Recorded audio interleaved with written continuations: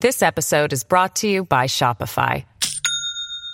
Do you have a point of sale system you can trust, or is it a real POS? You need Shopify for retail. From accepting payments to managing inventory, Shopify POS has everything you need to sell in person. Go to shopify.com/system, all lowercase, to take your retail business to the next level today. That's shopify.com/system. Feisty, fearless, and fair. She's an Emmy-winning journalist from the White House to war zones, telling all sides of the story. This is the Rita Cosby Show. Lovely Rita, meet a maid. Nothing can come between us. When it gets dark, I tow your heart away. It was a deadly weekend in the United States. And boy, the Democrats, all they can talk about are guns, guns, guns. What about throwing the books at the criminals who are using the guns? Boy, are Democrats playing politics. And I want to hear your thoughts tonight as to what you think of the fact that Democrats keep repeatedly talking about gun control. I do think there are issues we can do with that, and we're going to get to that in a moment. But what about the issue of making it difficult for those who commit the crimes? What about going after repeat offenders? And in fact, later on in this hour here on the Rita Cosby Show, we're going to talk to Deputy DA John Hatami, because it is incredible that things are so bad in places like Los Angeles, New York, San Francisco, Philly, Chattanooga, Tennessee over the weekend, too. We got a lot to talk about. But, for example, in L.A., things are so bad that they're in the works of trying to do a recall effort. This is a second one. And John Hatami is the deputy DA under good old Soros-backed DA, like many of them are in these liberal cities, George Gascon. And he is going to join us about an incredible case of a juvenile repeat offender who plows down a mother and her child. And guess what? Gascon basically gives him a slap on the wrist. He gets 5 months in a summer camp. If that isn't the epitome of soft on crime, I don't know what is. So John Hatami is going to be joining us to talk about why he thinks it is so important to get rid of his boss. That's how bad things are, that the deputy DAs who work for these guys, can you imagine? You work at a company and things are so bad that you're like, we got to get rid of my boss. And they're publicly working on a recall effort because they are so worried about the citizens in their communities getting victimized again by the DA, who's not throwing the book at these thugs. So we're going to talk about that. And by the way, tomorrow night, this is a huge referendum. Chesa Boudin, who is the DA of San Francisco, there is a recall vote tomorrow night for him, and he could very well get kicked out tomorrow night. Boy, is that good news.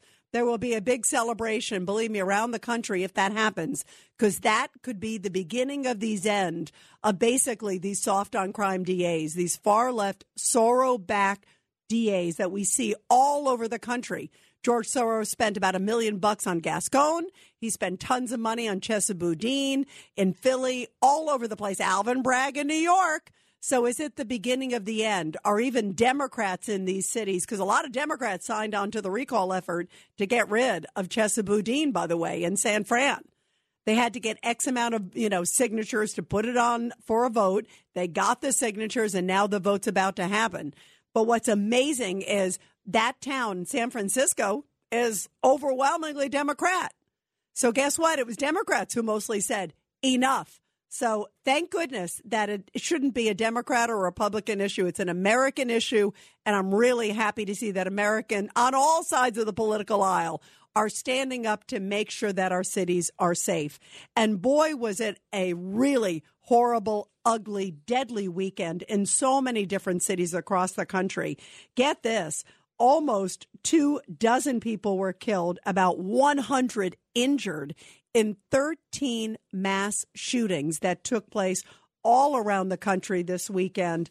it just shows how violent things are getting and how important it is to throw the book at these thugs who are committing the crimes.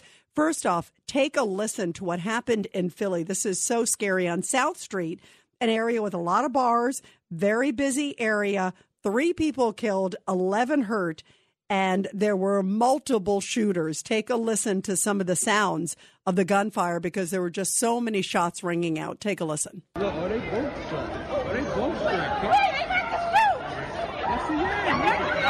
Yeah, he got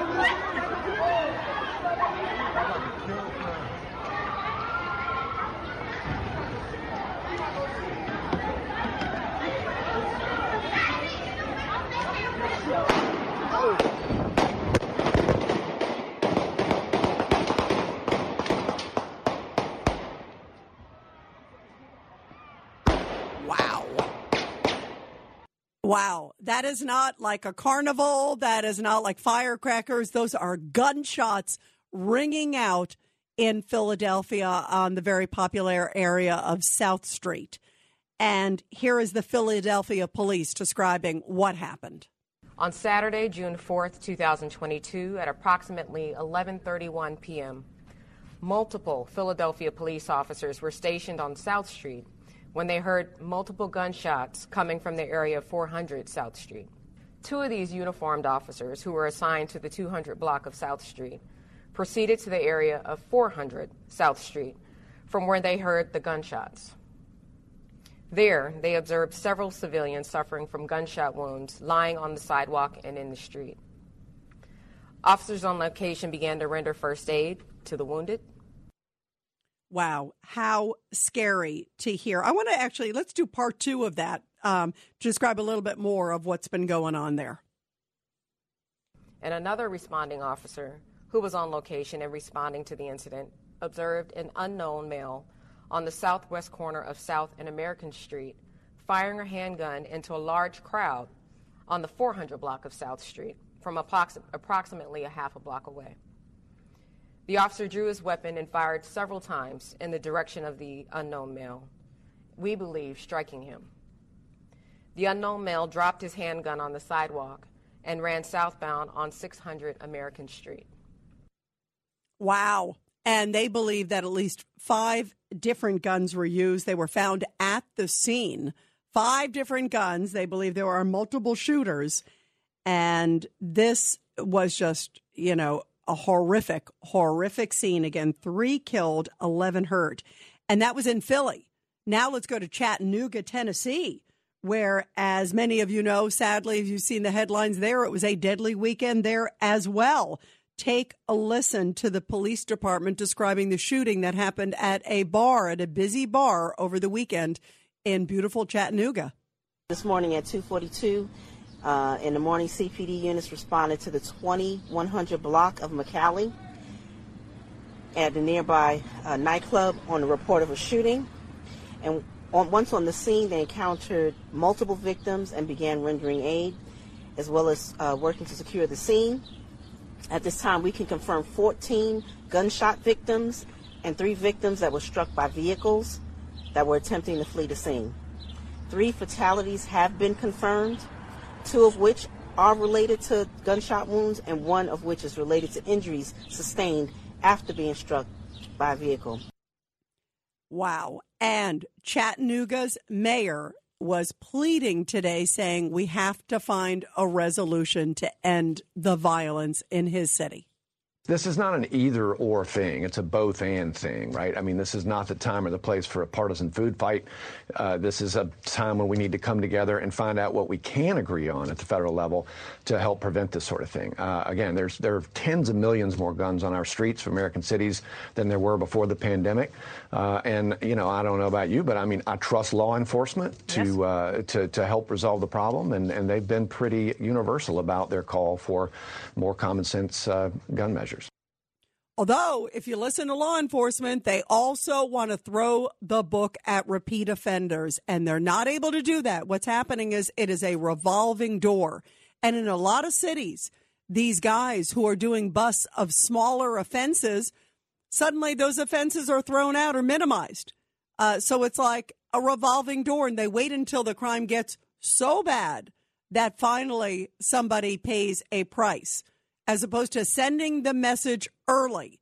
They seem to be all guns, guns, guns. And in fact, let's talk about what's happened in New York, because just a few hours ago, New York State took another step to strengthen gun legislation.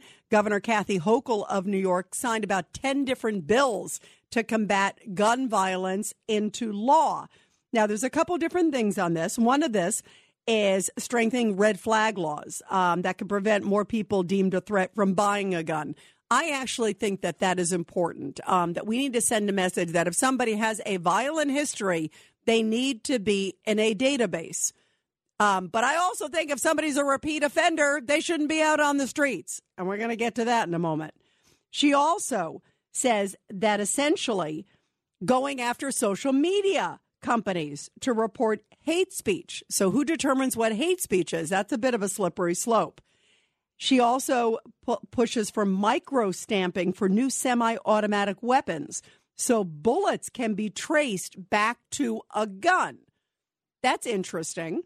Here's the other thing, and this is the one that's making all the headlines. They are raising the age in New York to buy semi-automatic weapons like the AR-15 from 18 to 21. What do you think of that? Now, listen, New York already has some of the toughest gun laws in the country, and yet it's easy for people to get an illegal gun. So do you think this is going to change anything? I mean, on one hand, we have seen cases of late where, like the guy in Buffalo, remember, he goes into the grocery store right after he turns 18. I don't know why he hadn't been flagged, because he had mental issues before, so much so that New York State authorities actually investigated him the year before. That should have been red flag. So we have to make sure that the laws that are on the books already are enforced. So maybe then, yeah, he couldn't have bought the gun when he turned 18. Look at also what happened recently, of course, and the other shooting, as we know of, in Uvalde. As soon as he turned 18, he bought a gun. He said he wanted to shoot up a school when he turned 18. Sadly, he kept his promise and he bought a gun. He didn't have anything apparent in his background, even though there are a lot of questions and reports that he did in his juvenile record. But then the juvenile doesn't always transfer. And we're going to talk about that with an L.A. case later on in the show. But does this really do anything? The one thing I don't hear in here is, what about people who are repeat offenders? Why is there nothing in here about like bail reform? Why is there nothing in here about going after broken windows? Going after people after they've committed smaller offenses, why, as opposed to waiting till it's so bad? I mean, I think red flag would do some of that. But what about making it punishment as opposed to a flag? And I'm not even talking about like mental history. I'm talking about somebody who has committed a crime. We have seen so many cases in so many states where people over and over and over again are committing crimes and they're still getting out. Why are Democrats afraid to go after repeat offenders? Why is everything gun control, and why is there nothing about thug control? 1-800-848-9222, 1-800-848-9222. Here's a little bit about Governor Hochul, where she made the statement about raising the age for semi-automatic weapons. In New York, we are taking bold, strong action. We're tightening the red flag laws to keep guns away from dangerous people. And we're raising the age of semi-automatic weapons so no 18-year-old can walk in on their birthday and walk out with an AR-15. Those days are over. Those days are over. You hear that? Those days are over. And as opposed to going after repeat offenders, she's going to go after social media. Take a listen. And in the state of New York, we're now requiring social media networks to monitor and report hateful conduct on their platforms. Thank you, Senator Anna Kaplan, and thank you, Assigned Member Patricia Fahey. And now we're going to continue focusing on this. We're going to establish a task force on social media and violent extremism to investigate the role of social media in promoting domestic terror. And our great leader, our Attorney General, will be championing this cause with every power her office can bring it at their disposal. So again, what about repeat offenders? I didn't hear anything about the criminals. I did hear about the red flags. I do think that that's important for people who are loony kazoonie. Clearly, you don't want them getting access to guns. But what about going after those who commit crimes? What about the bail reform? Don't you think any of that contributes? This is outrageous. 1-800-848-9222. Let's go to Phil on line one real quick. Phil, your thoughts. Yeah, hi, Rita. I want to compliment you, by the way, that your show is very remarkable. It tells the people the truth. I just wanted to say that. Thank you, Phil. Thank you. I really appreciate. You know what? I speak from the heart because I'm an American. I want what's best for the country, and I believe in common sense. I mean, I think we all want common sense, and we all want to be safe. I've got an interesting thing. I'd like to play it, but I don't think it's appropriate right now. I got this copy of a cassette recording, micro cassette recording that was made by a police detective, an NYPD detective, and he was undercover and he was talking with these gang guys, and I listened to the tape, and basically a lot of gangs and a lot of wannabe gang members are told, if you want the creds and you want to be part of our team, you want to be in on the gang, you got to shoot people. This is what the gist of the tape was, and they recommended you got to do it in a place where people gather. You can't just walk in the street, shoot one person. You've got to make a scene. This will lend you powerful creds, and apparently this is traceable to drug gangs as well. And the thing is, Hochul says a lot. Like you said, she failed to address the issue of the repeat offenders. But the thing is, holding social media is very important to account. You must hold them. And by the way, listen, raising the gun age to 21, you can have a 25-year-old person, man or woman, that goes out and just shoots up people. So that's ineffective. And by the way, I've got news for you.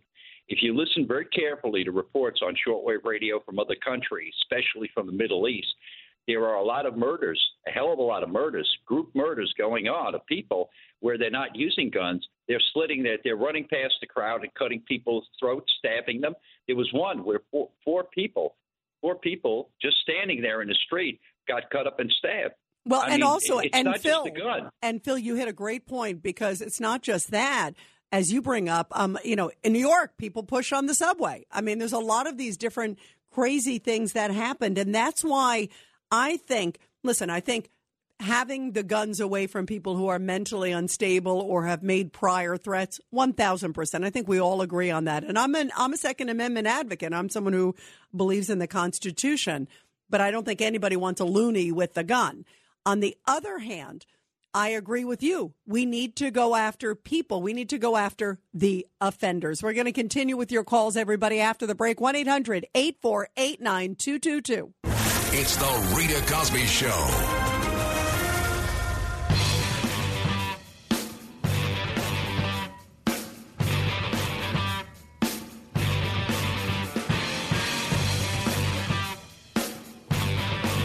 We are talking about a very violent weekend in America, sadly. By the way, homicides up in the U.S., they jumped 30% from 2019 to 2020. That's the biggest jump since the FBI has been keeping records. And over the weekend, nearly 24 people killed, nearly 100 injured in shootings and other incidents across America. It was a very violent weekend.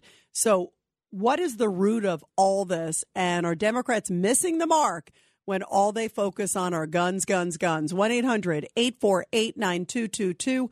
1-800-848-9222. Let's go to Kurt on line 6. Go ahead, Kurt. Your thoughts about some of the solutions that the Democrats are proposing. Well, Rita, I want to say this. They talk about red flags, right? So we can, know who these people are. But then you have this doctor-patient confidentiality issue where they don't reveal it. So how does law enforcement know who these people are? Yeah, you know what? That's why you may have just heard, Kurt, some people are not for the red flag laws. I actually think some of the red flag laws are a great thing because just like you said, and also how does a gun seller No, because unless it's flagged in a system, and I think there should be some access. I even go so far that if somebody has made claims when they were a juvenile, which is what has happened in a number of these cases, they were investigated as a juvenile, then they turn 18, and then they go to buy a gun, and nothing shows up in the system. So the gun seller doesn't know anything. He just sees somebody with a clean record. I think there should be something confidential. I don't think it necessarily needs to be out there for the whole public, but for the places, at least if they're buying a gun or law enforcement, any of these locations, I think there should be a flag. What do you think, real quick? Of course I do. That's exactly why I called to voice my opinion about this, because someone has to know.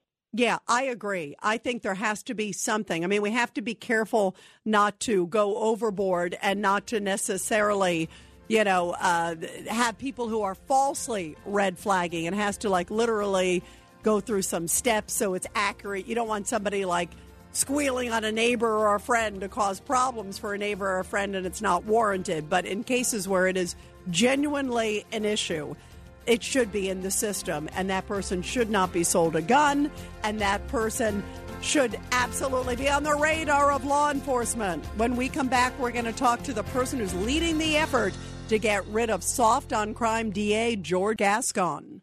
This episode is brought to you by Shopify. Do you have a point of sale system you can trust, or is it a real POS?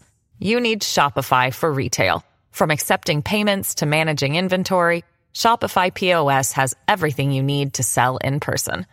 Go to shopify.com/system, all lowercase, to take your retail business to the next level today. That's shopify.com/system. Rita Cosby is on. The Rita Cosby Show presents Back the Blue.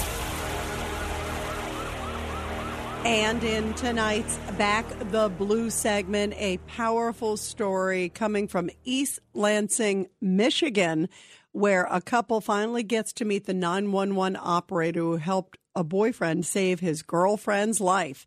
Nearly 400,000 calls that come into Ingham County, Michigan's 911 call center annually. Many of them are life and death situations, as you can imagine. Well, one of those emergencies took an unexpected turn, bringing an East Lansing couple together with the 911 operator.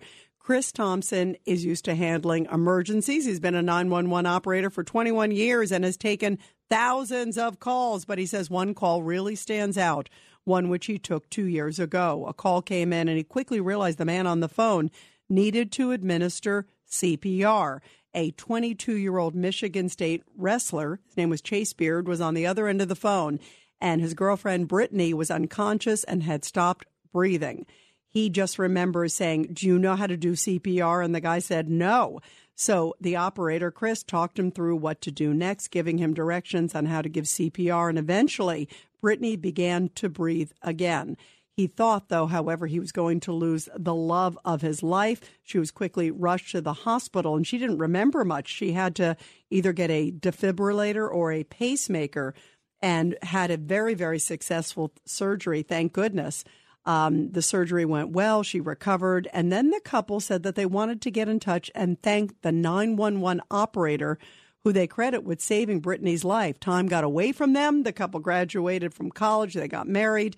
And then one day they said, you know what, we need to get a hold of that operator. So they reached out to the department, and the head of the department was so moved by it that she arranged a meeting with all three of them. Chris, the 911 operator, she said, is a good neighbor because he completely helped save her life. And without him, I would not have been able to give CPR. I would not have been able to get my love of my life breathing again until the first responders arrived. Now, Chris said that he was so thankful, this is the 911 operator, for doing his job, and he was so grateful to have a good ending because often, in general, a cardiac arrest, by the way, has a 10% survival rate. So he was so happy that in this case, there was a very, very happy ending. And he also said he was honored to meet the people and know that he was able to save their lives. What a great, great story, and an important message, too, about those folks who deal with all of these different layers when these 911 calls come in, and how important it is to appreciate our great 911 operators. And in this case, and in probably almost every case, they save so many individuals' lives. Well, speaking of individuals' lives, it looks like a lot of these soft on crime DAs are finally getting a little bit of a reckoning. Tomorrow night in San Francisco, Chesa Boudin, the DA there, is having a recall vote against him. They got enough signatures, put it on the ballot, and the vote is expected to happen tomorrow. And by the way, based on some of the polls that have been coming out, there's a very good chance he could get recalled, and he should. His policies have been so progressive, so I feel like anti-community, anti-victim of crime, seem to be so sympathetic. San Francisco, I haven't been there in a while. I've been there many times, but I have a lot of friends who have been there, and it has gone downhill like no tomorrow. There is so much crime, so many homeless people. There are homeless encampments in front of the place. It is a mess. And then, as we know, you see it in Philly, you see it in New York, Alvin Bragg, and then case in point with one of the worst progressive DAs in the country is George Gascon. And there is now yet another case before us about George Gascon. This one is about a juvenile, 16 years old, and the video is unbelievable when you see it. He basically steals a car, doesn't have a license, needless to say, plows over a mother and her child, and then George Gascon gives the guy, as punishment, 5 months in juvenile camp. Not juvenile detention center, juvenile camp, which is basically like one notch stiffer than summer camp, which we all kind of go to for fun of it. You know, I mean, this is unbelievable. And when you look at the track record of this guy, he had a felony, by the way, 2 years before he struck the mother and child. And he had a felony for spiking a girl's drink while he was in high school. So this guy is not like a nice person. And yet George Gascon at first said, well, you know what? I want to give him a break. This is an appropriate punishment. And he even said that the sheriff there in town agreed with him. Turned out the sheriff, Alex Villanueva, came out a few hours later and said, I didn't agree with him. I wanted to throw the book at this guy. This guy's lying. Can you imagine how bad it is that the sheriff is basically saying George Gascon, yet again, is lying? And then George Gascon had to put out a statement saying, oh, I must have misspoke. The sheriff didn't agree with the sentence. What a liar. So anyway, the person who was leading the recall effort for George Gascon, I think, is one of the great heroes out there because he's still working for George Gascon. He is Deputy DA Jonathan Hatami. And Jonathan joins us now here on the Rita Cosby Show. Jonathan, how are you? I'm doing well, Rita, and thank you so much for having me. Thank you so much. You know, bravo to you, because you are still working for George Gascon. First of all, where does the recall effort stand with him now? Because, of course, Chesa Boudin is going to have a vote tomorrow night. That could be very telling. That could be foreboding for what's ahead for George Gascon. But where does your effort stand? I know you're close. So I anticipate that tomorrow Chesa Boudin will be recalled. I believe the citizens of San Francisco are going to rise up and are going to give Chesa Boudin the boot. And I want to let George Gascon know that he is next. He is next. We have less than 30 days to collect 566,000 signatures. We are very close to our goal. We need to work as hard as we can for this next 30 days and do everything we can. There's so many deputy district attorneys in my office. There are so many citizens. There's so many volunteers who have been dedicating their time, their effort to trying to get George Gascon out of office. And we have a little bit less than 30 days to collect the signatures. But I do believe we are going to do it, and we are going to get the recall on the ballot. Wow. And this is the second time, obviously, second effort to try to get it. How close are you now with signatures? We're very close. People need to understand that we have about 10 million people in LA County. There's about 5.5 million registered voters. We have to get 10% of the registered voters. So that's about 566,000 signatures. It's never been done in the history of Los Angeles that we've been able to recall a sitting district attorney. We are very close to that. We have over 500,000 signatures. We've sent out 3.1 million mailers to high propensity voters. And we do believe with that and with all the volunteers over the next month, we are going to go over the threshold and get enough signatures to get it on the ballot. But we still need everybody to work as hard as they can.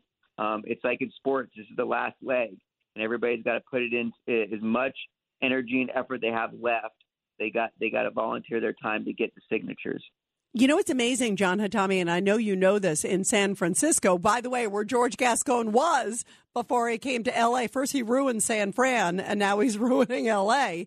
But in San Fran, obviously huge Democratic base, just like L.A., and yet the people are finally saying enough.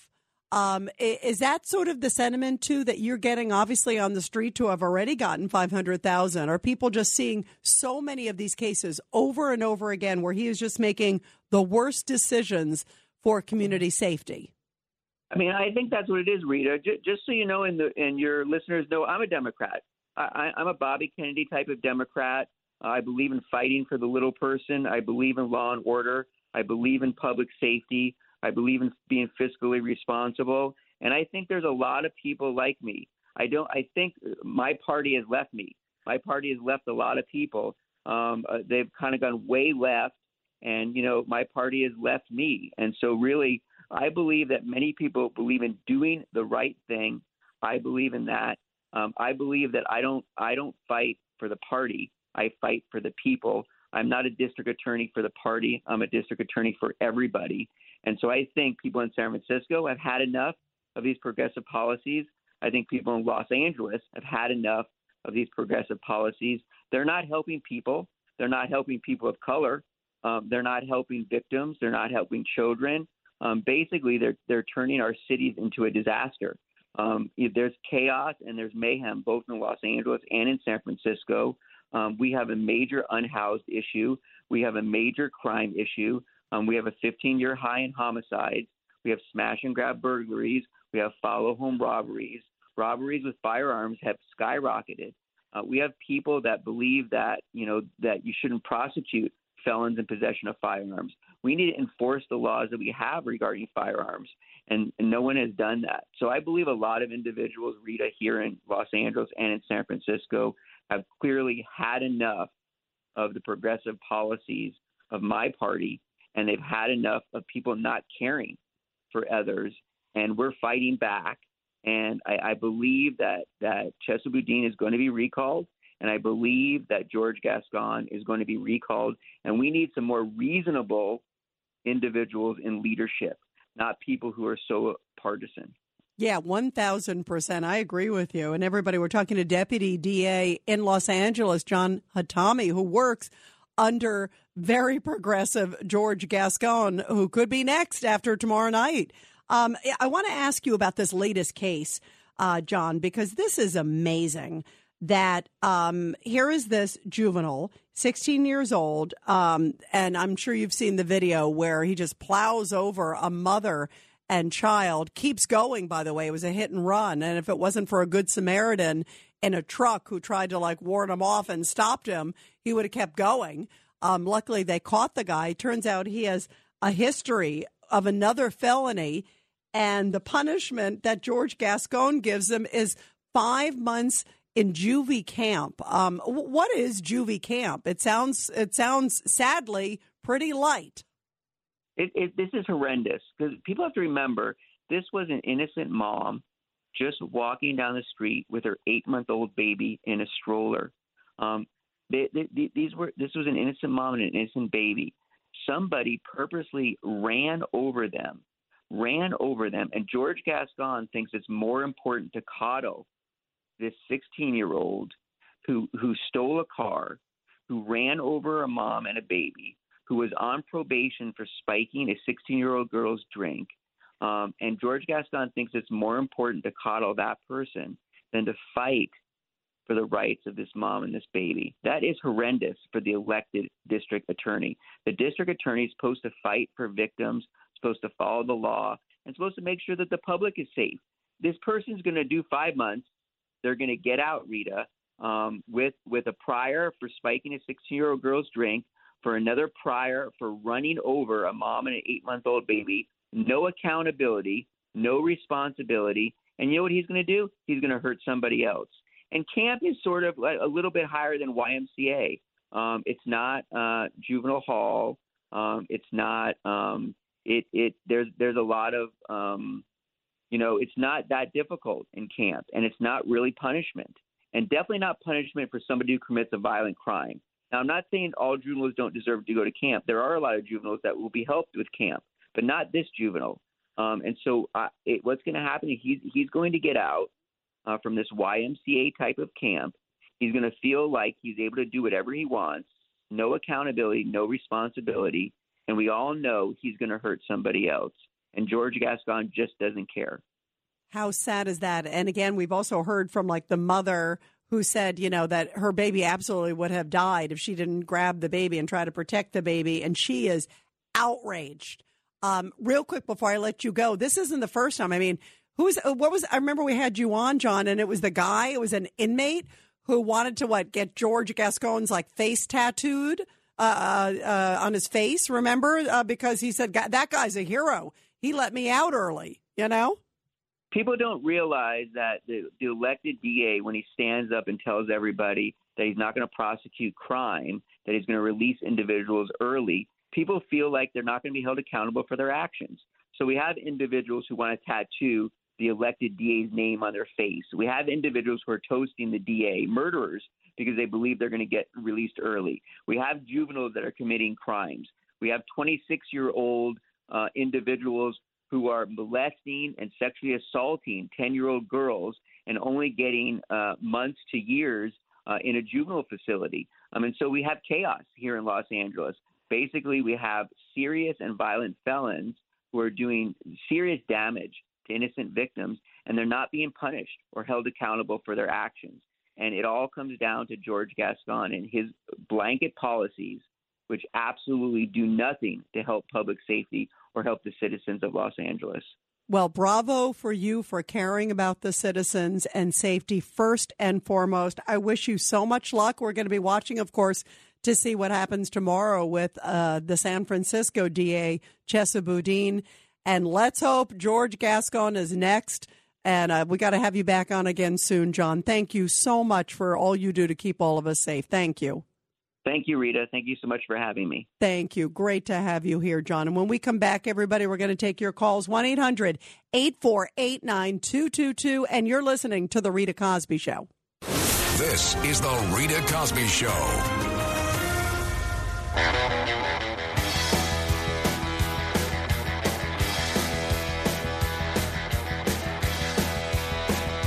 And I say bravo to John Hatami and all these others who are working on recalls of these far-left progressive DAs around the country, including his boss, George Gascon. They're close to getting it, as you just heard. 566,000 signatures is what's required. It's 10% of the registered voters in L.A. They have over 500,000, so they're close. And think about the guts of this guy. He's still working for them. Imagine what it's like when you go in the office. It's like he and a number of the others. By the way, he's not alone. There's other deputy DAs there that are all working together. It's so bad that these DAs who took an oath because they want to protect the community and they see what's happening firsthand, they know what these people could be sentenced to. And so they see these soft on crime things. They're like, how's it going, boss? Got to go. Got to work on the recall against you. But bravo for him for having the guts and caring about the community. I think it's fantastic. And then we'll find out tomorrow night if San Francisco will recall its DA. That would be incredible, and that could be a sign of other things to come. Could that happen in New York with Alvin Bragg, who, boy, is that guy soft on crime? And what do they all have in common? George Soros, who seems to like funding these far-left, soft on crime DAs across the country. Well, this is what author Michael Shellenberger has to say about the similarities between Gascon and San Francisco's DA Chesa Boudin. I think it's not a coincidence that the people that say they hate Western civilization, the people that say they hate America, are advocating for policies that reduce any penalties whatsoever for people that commit extremely violent crimes. But neither Chesa Boudin nor Gavin Newsom nor George Gascon have been reaching out to victims' families. I mean, here you get people mowed down in the street and they won't even talk to them. Their fundamental concern is with the criminals and with reducing penalties on the criminals. There have to be consequences for behavior. There have to be consequences for breaking the law. Absolutely. And so far, these soft on crime DAs keep siding with these criminals. I mean, it's outrageous. Imagine this mother in L.A. is saying, are you kidding me? This guy was trying to drive, us over, was trying to kill me and my child. It should at least be like, assault with a deadly weapon. No. George Gascon lowers it. And the guy even has a felony in the background, tries to spike a girl's drink, has a history, doesn't take that into account, doesn't look to even try him as an adult, doesn't look to put him anything in a record, doesn't even put him in a juvenile detention center. Shame on this DA. 1-800-848-9222, 1-800-848-9222. Let's go to Al on line 6. Al, your thoughts about these soft on crime DAs and now these big recall efforts, including one tomorrow night. Go ahead. Yeah, Rita, it's always great to hear your show. You always keep us informed throughout the nation. Yeah, tomorrow I just wanted to say my own personal preference is that I'd like to see the incumbent district attorney be recalled. As you see what's gone on in San Francisco, especially in a lot of ways, even in the Chinatown and Asian America, the Asian Americans have been really targeted by emotionally disturbed people. They've been pummeled. Also, the stores have been ransacked.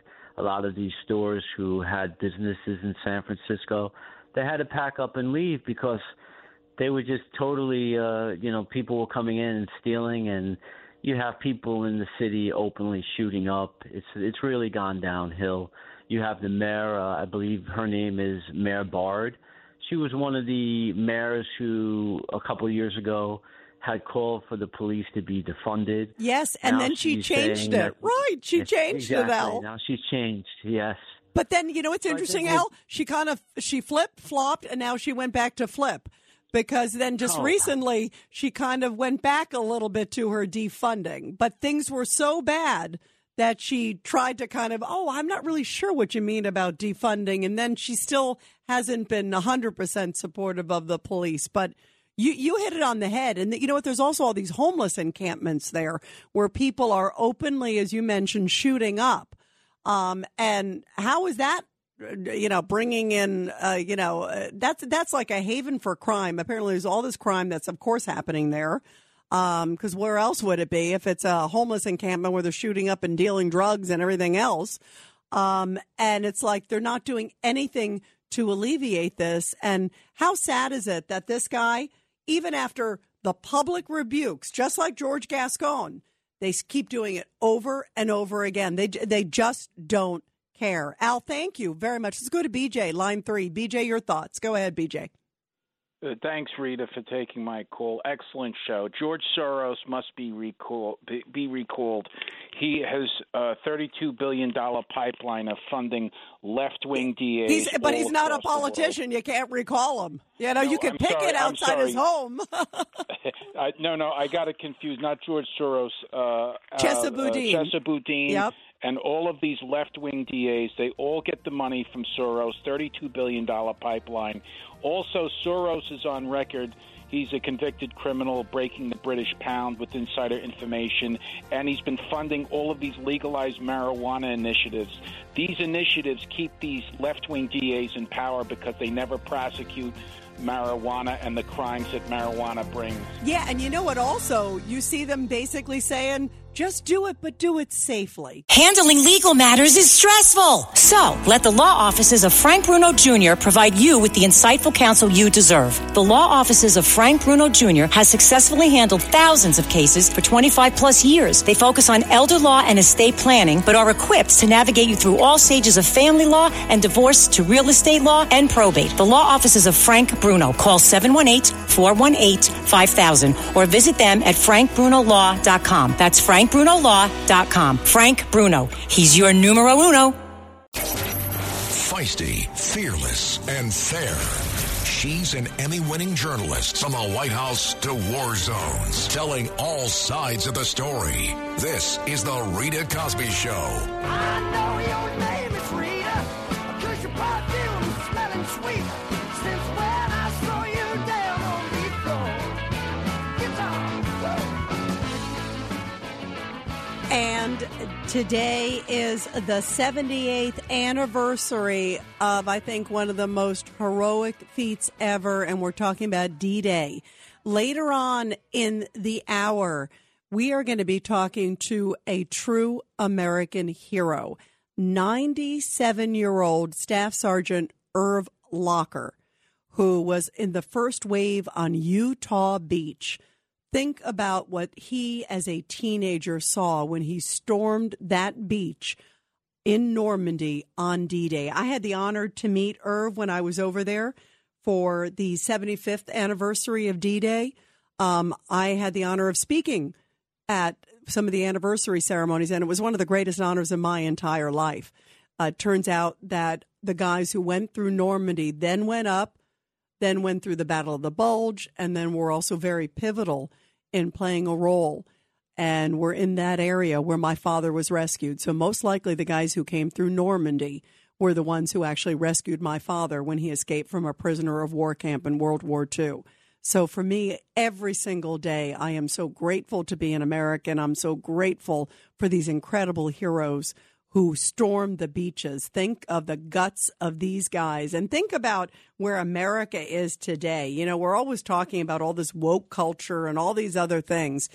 And do you think that if we pulled some of these kids who are so caught up on woke and political correctness and all that stuff, put one of them on D-Day in Normandy, you know, think about that 78 years ago, they'd go to the bathroom in their pants. They couldn't handle, you know, the guts or 1/1000th of the guts of people like Irv Locker and some of these others. And I think there's so many messages of heroism, of what America really means, not just to this country, but to the world. And we're going to be talking to a great American about some of the lessons from D-Day and hear it from somebody who was actually there and experienced it as a teenager, as so many of the people who stormed the beach that day. As we know, just think about it. If you have not been, by the way, to Normandy, I encourage you guys to go. It is one of the most powerful moments just to go there and you see the beaches and you think, how did anybody survive? Because it is a long stretch of beach and they had to get up that hill. And there were, you know, as we know, Nazi machine guns at the top of that hill and they were just opening fire. And anybody on the beach was basically a sitting duck. And they had to storm those beaches. And one of the people who survived is Irving Locker. He's going to be joining us again in just about a half an hour. You do not want to miss this. It's going to be our Support Our Hero segment tonight because, of course, today is the 78th anniversary, as I mentioned, and how amazing to be able to talk to a true living legend. And when you listen to this guy, he is sharp as a tack, and he remembers that moment as if it was yesterday. And boy, what a powerful message for America today as we think about all the other things that are going on right now. And you think about how important it is as a country to be together and to stand up for what is right. And that is why right now I get so angry when I see so many of these soft on crime DAs that are happening across the country and so many politicians who are just pandering to their political bases and sitting there either saying, okay, well, we're going to change the age of those getting guns legally. Don't you think most of the crimes that are happening are illegal guns? Well, that's the case. Don't you think most of them are committed by gangs? That's the case. Don't you think a lot of them are happening by repeat offenders? That's the case.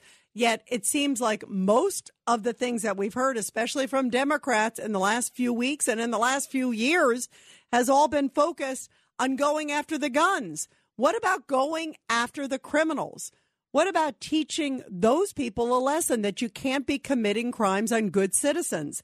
Case in point is clearly this case of what's been happening in Los Angeles. We were just talking in the last few minutes with John Hatami, deputy DA in Los Angeles, who's leading a recall effort for his boss, George Gascon, because he says this guy is so soft on crime. And boy, the latest case is a shocker. If you see the video, it is of a driver, a juvenile driver who stole a car, clearly didn't even have a license or anything like this, mows over a mother and her child. Amazing that they survived. And guess what? George Gascon finds out the guy has a felony in his background for spiking somebody's drink years ago. And it doesn't matter that there's a felony in the guy's background and that he tries to move over and almost like murder, basically. Luckily, they survive, but it's certainly an attempted murder. But no, not according to George Gascon. He gives the 16-year-old, clearly a violent repeat offender, he gives him 5 months, not in juvenile detention, but 5 months in basically a stepped-up version of summer camp. It's juvenile camp. It is outrageous. And these people have to have a wake-up call. And I'm happy that tomorrow, Chesa Boudin, who is the San Francisco DA, thank goodness there's going to be a recall vote tomorrow night, and I hope it passes. I hope they boot him out of office, and I hope it sends a message to these other soft-on-crime DAs across the country, like Gascon, like Alvin Bragg, like the guy in Philly, too, who, by the way, today there was a murder over the weekend. 3 people were murdered at this big shootout, as you heard. What does he blame? He doesn't blame the shooters, basically. He blames the NRA for allowing guns out there. What is wrong with these Democrats that they are so focused only on guns and yet refuse to go after these repeat offenders? It is so disgusting, and it is so laser focused on just guns. I contend you want to focus on guns. You don't want the bad guys to have guns. That's for sure. You want the good guys to be able, who are responsible. That's different. They don't say anything about that. They just want to get rid of guns. They want to go after gun manufacturers, yet they seem to be afraid to go after gang leaders. They seem to be afraid to go after the people who pull the trigger. What is wrong with Democrats that they are just so laser focused on guns, guns, guns? And that's why, to me, it looks just so political, and it's so shameful, I think, the pandering that they're doing as opposed to going after repeat offenders. And meanwhile, in this case that I mentioned in Los Angeles, Gascon again is sending the juvenile repeat offender to a summer camp. If that doesn't epitomize these soft on crime, progressive DAs and their policies, I don't know what does. This is what Kennedy, of course, one of the hosts on Fox News, had to say about that. Take a listen. A violent kid like that who has no regard for human life, he's going to partially go through the system and come out the other side worse because of the people that he's cavorting with at the juvenile camp. And it's not a deterrent. It's not punishment. These are the kind of people for whom this system is set up. It's not for people who commit consensual crimes. Those people should not be incarcerated. But Gascon has it completely backwards. Chesa Boudin, to your point, he does as well. Boudin will probably be recalled tomorrow. And let's hope Boudin is recalled tomorrow. Here's a little bit more of what she has to say in terms of the fact that what these DAs are doing ain't clearly working because crime is skyrocketing in their Democratic-led cities. That's what this whole thing has been with these ultra-progressive DAs across the country. It has been an experiment, and we see that it has been a failed experiment because crime has gone up, and we have not achieved that precious and necessary criminal justice reform that these DAs say that they are championing. They're not, because they don't have answers. They don't have solutions. Yeah, they don't have answers. They don't have solutions, and it's pretty obvious that this revolving door isn't working. And you can sit there and say, we're going to go tough on guns. We're going to go tough on the NRA. We're going to go tough on the gun manufacturer, but we're not going to go tough on the shooter. Why are Democrats tiptoeing about going after shooters and gangs? It is outrageous that they are playing politics. And in fact, we talked about Kathy Hochul, the governor. She came up with, okay, we're going to go after semi-automatic weapons, saying you have to be 21. We're going to talk about some of the red flag laws if you have mental health history. What about going after repeat offenders who are showing up before judges? What about saying to judges, enough? You can't just have one level of this and not talk about repeat offenders. They seem to keep purposely not going after that, not scolding DAs. Kathy Hochul, remember, said she's going to cut Alvin Bragg some slack. How much slack does the city of New York have to have? Why are you cutting Alvin Bragg slack? Why don't you say enough? And why are other governors not saying enough? Why does it take the guts of people who are working in the DA's office and citizens in the community to push for recalls? Governors have the power to say, let's get them out of here. It ain't working. It ain't working. Take a listen. This is how Brian Kilmeade describes that juvenile repeat offender who now is going to get summer camp, 5 months of summer camp after attempting to murder and run over a mother and child. Listen to this. Focus on the juvenile. What do we witness in Buffalo? A 17-year-old who showed that he was violent. He was going to shoot up a school. He has a clean record at 18. What do we see in Uvalde? We find a 17-year-old who's trying to buy a gun. When he finally becomes 18, he has a clean record, can get a gun. This guy is a future school shooter. That's exactly what we're raising over here. Right. Look at his background. He does not deserve a clean record, but he's about to get one at 18. Our society needs to be protected by mutants like this. Yeah, you bet. I mean, this guy is clearly a thug. I agree with Brian. This is a future school shooter. This is a future troubled, messed up kid who is a violent offender that you can't keep giving breaks to. It's like a kid who puts his hand on a hot stove. If he gets burned, maybe he won't put his hand there again. But if he gets a little soft pass and gets to go to summer camp, that's what George Gascon thinks is the appropriate punishment for someone who attempted to kill a mother and child and tried to flee the scene. And thank goodness a good Samaritan stopped him. But that's the kind of punishment that these soft on crime DAs are doing. It's pathetic. Here is a little bit more of Brian saying how bad things have gotten in some of these Democratic-led cities. Things have to get really bad before they get better, almost hit rock bottom. We're seeing hit rock bottom. And this sheriff who's been ignored, Villanueva, who they said flat out, he supports this decision. He goes, no, I didn't. He tweeted and he goes, we have to walk that back. That, to me, is extremely significant. If they could recall this guy and then they could recall this guy, that'll be a signal to other people that want a political future. We no longer can have this permissive culture that could ripple effect to empowering our cops again, and successful politicians will be tough on criminals. Yeah, it is time now to say enough. And let's hope that this social experiment by George Soros at all of our expenses around the country is over, and that tomorrow Chesa Boudin in San Fran gets hopefully the boot, because the recall, they had enough to vote. He hopefully gets the boot tomorrow night, and hopefully that's the beginning and a message that other cities should do the same. It's 1-800-848-9222, 1-800-848-9222. You know, the mother in this case with George Gascon came out and said she could not believe that he gave the perpetrator, the repeat perpetrator, 5 months in summer camp. She's like, is that what my life and my child's life basically is worth? Just because he didn't actually kill them, but because it was basically, quote, attempted murder, and then he dropped it down, that you're going to give somebody 5 months in summer camp? You think that that is going to teach somebody a lesson? Juvenile camp is like one notch above. By the way, in juvenile camp, they give you points. And if you do well, they give you extra snacks. They give you movie night. I think there's a bowling night in some of these camps. I mean, if that's not disgusting, I don't know what is. 1-800-848-9222. Let's go to Larry on line one. Larry, what is your reaction to this? I mean, to me, this is, when I look at this juvenile camp, I mean, it makes me sick, Larry. Yeah, Rita, I really appreciate your wonderful desire to help the public, but you have to understand something. Elections have consequences. When you go to vote, you're committing an act. Not doing a selfish act like I want this guy.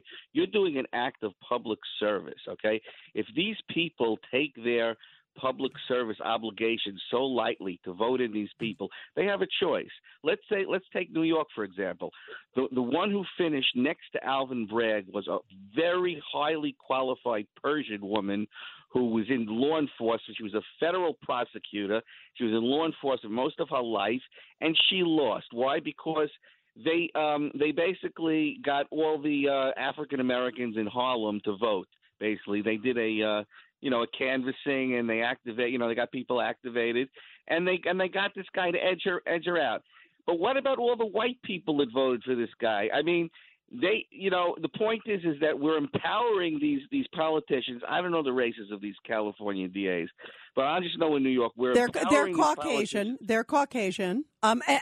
But Larry, you know what? You bring up a good point. The one thing is, though, I think a lot of times when people vote, and Larry, thank you very much for the call. We appreciate it. But, a lot of times when people actually vote, they don't really realize, I don't think, as much about DAs, because there really hasn't been that much focus to DAs until recently.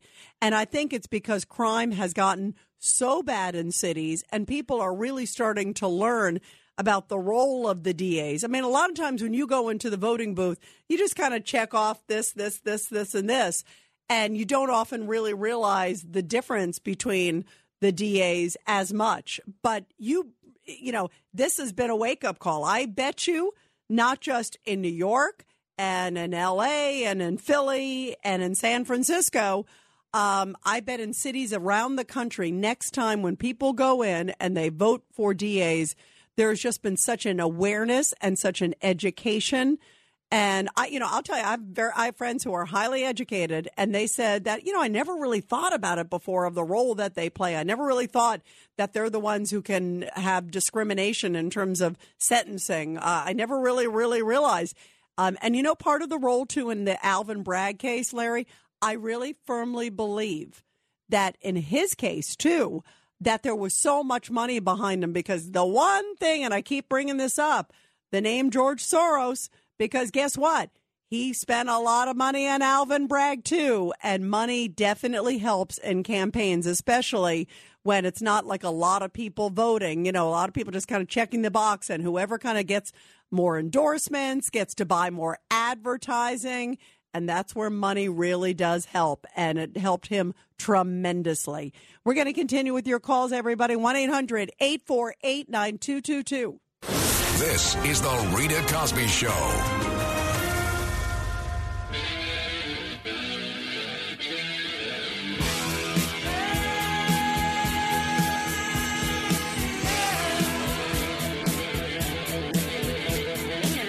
Here come the jesters.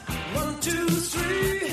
And speaking of jesters, tomorrow, Chesa Boudin, the DA of San Francisco, in a historic vote, may get booted from office by Democrats in San Fran who are fed up with crime, like this activist. Take a listen. I think it sounded very good. In practice, we saw the results. We saw people getting hurt, people getting killed. After a group of them destroyed downtown, came to San Francisco Chinatown and destroyed the 400 and 500 block of Grant Avenue. And my team and I, we helped the police catch 4 looters. We believe that Chesa Boudin is not the right person to do this job, because he consistently shows that he is siding with the criminals. He is a former public defender, and that's all he knows. He doesn't understand what it is to represent a victim. Yeah, and it is time for him and other soft on crime DAs to go. 1-800-848-9222. Let's go to Solomon in Toronto, who's calling on line 8. Go ahead, Solomon. Your thoughts about this? Well, hi, Rita. I'd just like to point out the Bible, Proverbs 28:5, because in early January, Alvin Bragg, he said, when there was major pushback, Alvin Bragg went on the record and said, I don't understand the pushback. And King Solomon said, evil people don't understand justice, but those who follow the Lord understand completely. because he doesn't understand justice. He's evil. Yeah, You get it? he does not seem to get it. I'll give you that, Solomon. Great call. Very interesting call. Thank you so much, Solomon. Let's go to Michael on line 6. Michael, your thoughts. Hey, Michael. Hey. Michael, can Yes, you hear? I'm here. Yeah, I'm now go ahead. here. Yep. Okay. Somebody's got to talk to Ho-Hum Hochul and say, The "Stop governor of New hocus." York. Oh, yeah. Did I call her Ho-Hum? Oh, I'm sorry. I'm sure you are. Now, why? Do you feel she needs to, she has talked about getting tough on criminals, Michael, but it's interesting because she keeps saying, I want to cut Alvin Bragg slack. And I contend there is no time to cut him slack for the people of New York. I mean, we don't want slack. We want justice and we want safety. Let's go to Max. Line 1. Max, your thoughts about all this. Yes, Rita, thank you for taking my call. I think there might be a streak of there's some sort of silver lining in all of this. And I'm going to make reference to an individual who calls up to your show, Stan, quite often, denying that any of this stuff exists and it's really not that bad. I think the silver lining in here is that when the Keystone Pipeline was taken out. Really quick, Max, real quick. Okay, all right. As gas prices go up. Max, you're all over the place. You are all over the place, but we let you talk anyway. Coming up, a D-Day veteran. Rita Cosby is on. The Rita Cosby Show presents Support Our Heroes. And in tonight's Support Our Heroes segment, Staff Sergeant Irv Locker is one of the most well-known D-Day veterans, and he was heralded by then-President Donald Trump at his State of the Union address in 2019. Of course, today is the 78th anniversary of D-Day, that historic moment where brave young men stormed the beaches and played a pivotal role in liberty and freedom for the world. Staff Sergeant Irv Locker was a teenager when he stormed Utah Beach. And joining us now is great American and my dear friend, Irv Locker. Irv, it is such an honor to have you here on the anniversary of D-Day. Thank you. It's my honor to be with you and to help any which way I can. Well, you know what? It is so important that everybody remembers the incredible heroism of you and your comrades that day. Take us through, Irv, what that was like when you were storming the beach. Here you're a young guy, first wave Utah Beach. What was that like? Well, the only answer that I can give you on that basis, if they want to know what was going through our mind, and the only thing that was going through everybody's mind is that the long life that we promised ourselves could be shortened very, very fast with one bullet to that point. Because we went in on D-Day on Utah Beach, and we went in there to protect the Cherbourg port. Now, we had 90-millimeter guns. People have no idea what that is. It's 9.5-ton guns. The barrel was 15 feet long. I could shoot at a plane 25,000 feet up into the air. With that, our ammunition, people have no idea. Our ammunition was 3 feet tall and weighed 45 pounds each shell. And I must talk about one fast thing. At that time, before computers, we had radar. Now, the radar machines could tell me the height of the plane, the speed of the plane, the direction of the plane, and how far in front of that plane I'd have to shoot in order to hit that plane. So that's a miracle in itself, basically. And that was new back then. That was an incredible accomplishment. Incredible. We call it a magnificent piece of equipment because we had the highest amount of Nazi planes shot down, my outfit did, in the entire First Army. It was an unbelievable situation. Plus the fact that with that ammunition, our ammunition was 3 feet tall, each shell, 3 feet tall and weighed 45 pounds each shell. Plus the fact beside the plane, Rommel was going to put tanks on the beaches to keep us out. We had the ammunition of that type of gun. With that ammunition, I could go through a German tank like a piece of glass. So we've got credited with planes and tanks, and that's why we went in. We were the first ones to, after D-Day, we were the first ones entering Germany. It's a whole complete history, but it was because of the 90-millimeter guns that put us into that situation, because we could shoot at planes, we could knock down tanks.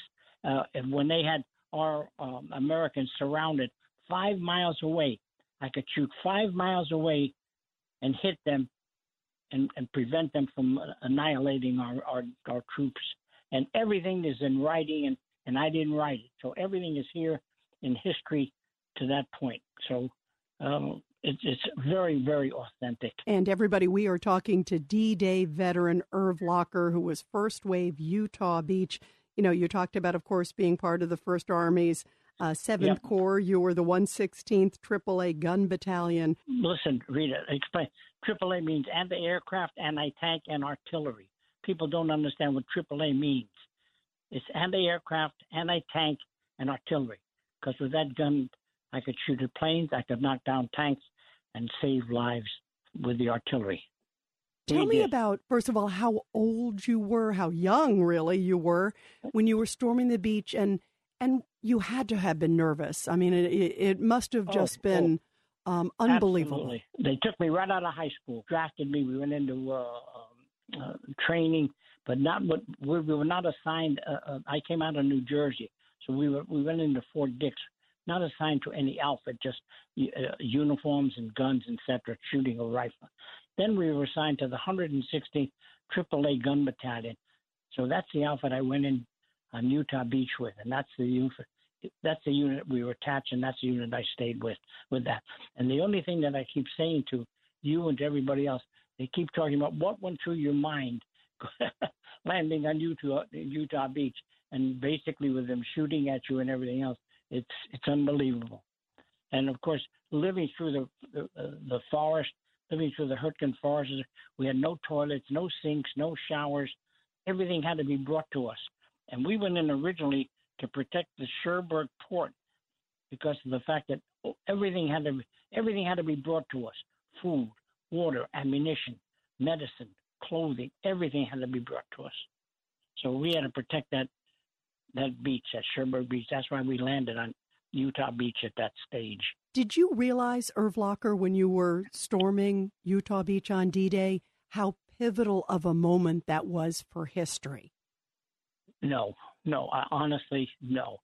To be honest with you, at that particular stage of our life, we were concerned with our own life and getting onto that beach, because everybody on that beach kept hollering, "Get off the beach.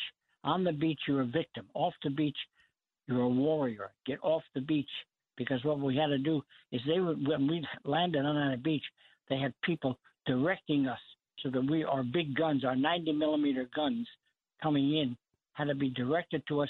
Then we were assigned a field, and we set up, each had 4 guns to a battery. So each battery had 4 of these 90-millimeter guns. And there were 16 of these guns in a battalion. So when I talk about the fact of shooting down planes and tanks and artillery, it's an amazing situation. Plus the fact that people don't realize the ammunition, as I said before, was 3 feet tall, and we had what we call a unit on that the bullet would explode. It's called a fuse setter. So when we shot up from the radar connected to each gun by cables, so we could get the height and the direction. And when we got to the height, when we shot the bullet would explode because of this explosion there, and figuring that the planes would fly into all of the shells. You know what I mean? The shells would explode. It's amazing to hear, and after, of course, you go through D-Day, then you were at the Battle of the Bulge, and you also helped free a Holocaust camp, Gardenlagen. Yes. What do you want people to know, Irv Locker? It's the worst thing I've ever seen in my life. Man's inhumanity to man is the worst I have ever seen in my life at that Holocaust camp. I mean, it was totally brutal what they did to not only the men and the women and the children. It tore my heart out with that, believe me. And then, of course, we stopped at the Elbe River. I'm Jewish. The Jewish language is a derivative of German. So I went into Berlin. I went into it to try to help settle some of the little towns and stuff with it. So it was an amazing situation, how bad. But the Holocaust camp was the worst I have ever seen. I have pictures with my own camera.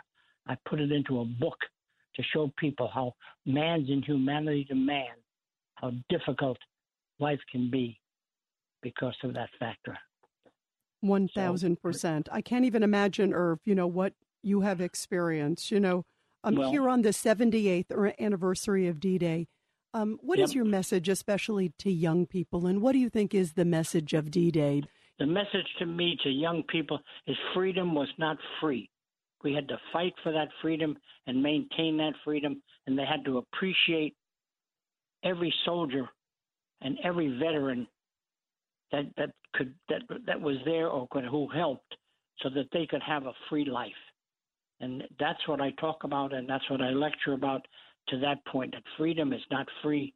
And the amount of people that lost their limbs, their arms, their legs, lost their lives for the same factor, so that people could be free. And that's because some people still talk about the fact that the Holocaust never happened. And it's a ridiculous situation. But they better never tell me that, because I'm little, but I carry a big gun.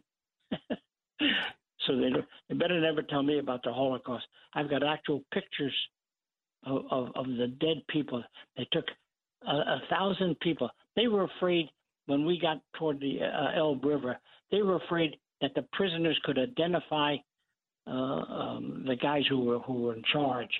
So they put 1,000 people into a barn, put hay and straw on the floor, put gasoline on it, and lit it. Locked the doors. Anybody who tried to get out was machine gunned. So you can imagine when I saw that. Believe me when I tell you, I'm Jewish.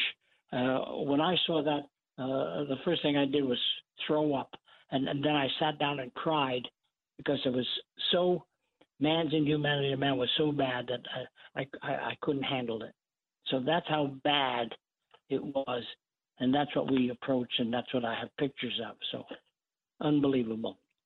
Unbelievable. Well, Irv Locker, thank goodness you survived to tell these important messages for history, so the world never forgets the sacrifice of everybody who helped with that camp to liberate it, Battle of the Bulge, and of course on this anniversary of D-Day too. Thank you for everything, and you keep sharing your stories and your messages, because the world needs to hear, and it's such a blessing and a gift to have you here on this anniversary. And I thank you from the bottom of my heart for letting me express myself to people, so they understand what we went through, so that they could be free and have what they have today. Well, we are so grateful for you, Irv Locker. Thank you, and your comrades. Thank you so much. Thank you so much. I appreciate it. Wow. What an honor to have here on the show Irv Locker, 97 years old, first wave Utah Beach. And think about what that was like as a teenager, going in and storming the beach and knowing you had to get there to the end. It looked like forever, that stretch of beach that he had to go through. I walked those beaches there, and I walked them with Irv on the 75th anniversary of D-Day with he and some of these other veterans. And if you have never been to Normandy, everybody, you all need to go because that is a place of heroes. And we should never forget the sacrifice of people like Irv Locker, who are still alive, hear their stories, and also so many who did not make it back. That cemetery there goes on for miles upon miles. And it's like, I don't know about you, but I when I was there, I just wept. I was just so grateful to be an American and so proud of these incredible men like Irv Locker who are still living among us. So if you get a chance to see a D-Day veteran, I've told the story before, but I was there, and I'll never forget. I saw a woman there in France who saw one of the veterans, and when she saw that he had a hat on that said D-Day veteran, she started kissing his feet right in front of me. And she said, we would not be a free world if it wasn't for people like you. And the veteran just cried, and the woman just cried. And for me, that says it all. And thank God we live in the greatest country in the world where we have people like Irv Locker and others who are courageous enough to get out of those boats and storm the beaches and do it for all of us. 1-800-848-9222, 1-800-848-9222. Let's go to Greg on line 8. Greg, your thoughts about that? I'm so moved to talk to people like Irv Locker and living legends. Go ahead. Yeah, 100%. It was a good interview. He's a great guy. Just unbelievable, what sacrifice these men and women did for us, and the people still here in the country don't even recognize that at all. It's such a shame.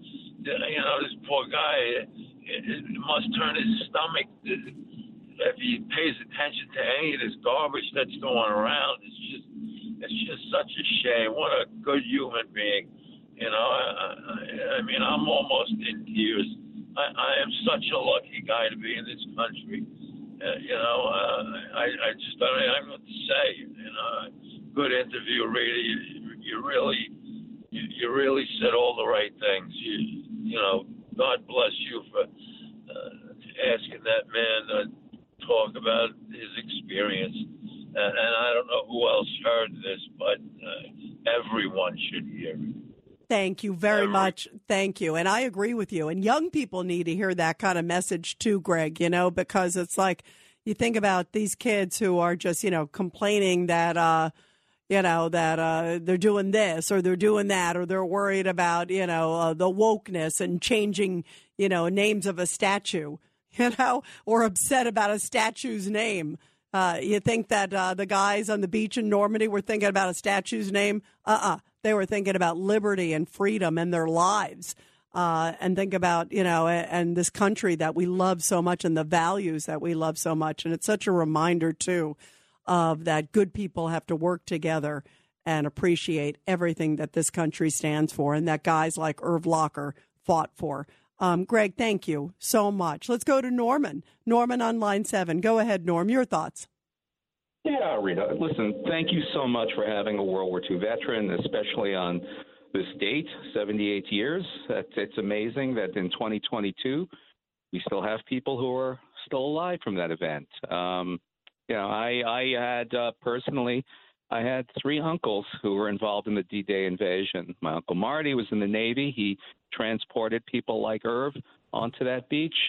And my Uncle Bellman, he was a soldier. He was, I don't know the exact capacity of what he did, but he was definitely a D-Day. And my Uncle Sidney was a medic and used to tell me, all 3 of them have passed away, but my Uncle Sidney used to tell me stories about being a medic and about, unfortunately, all the dead and how he would, the bodies were laying all around and how they body bagged them. And sometimes they couldn't even identify them. They would just have pieces of humans, and they put them in bags together and tried to identify them. And anyway, wow, Norm, we have. Go ahead, Norm. You know what I was about to say to you? That first of all, you have great genes. First of all, Norm. I mean, boy, you come from a family of heroes, and I think about. I wonder so much of you look at the country now and you look at teenagers now and what they complain about and all the PC stuff and how caught up people are and all it's like, are you kidding me? Like, you talk to somebody like an Irv Locker or your family and it puts it all in perspective, Norm, Yeah, it certainly does. And we've got to, listen, yes, they were the greatest generation, no doubt. However, I'd like to still believe that we still have patriotic young men and women who are in our services. Absolutely. Who, if called, would do the same things. So, you know, I do have hope out there that there are still Irv Lockers out there. And that's it. But I definitely want to give thanks to Mr. Locker and all our surviving World War II veterans that are still out there, that we will always give thanks to them for freeing this country and keeping us, it would have been a very different world if the Japanese and the Germans would have won. So, we have to give thanks to them. Yeah, 1,000%. And Norman, by the way, thank you so much for your family, too. Wow, what a bunch of great heroes in your own family, too. Thank you so, so much. When we come back, we're going to continue talking about this. And also, what we've also been talking about is standing up against crime and making sure our cities are safe. And these soft on crime DAs and Democrats who only talk about guns, guns, and not talking about thugs. That and a lot more after the break. It's the Rita Cosby Show.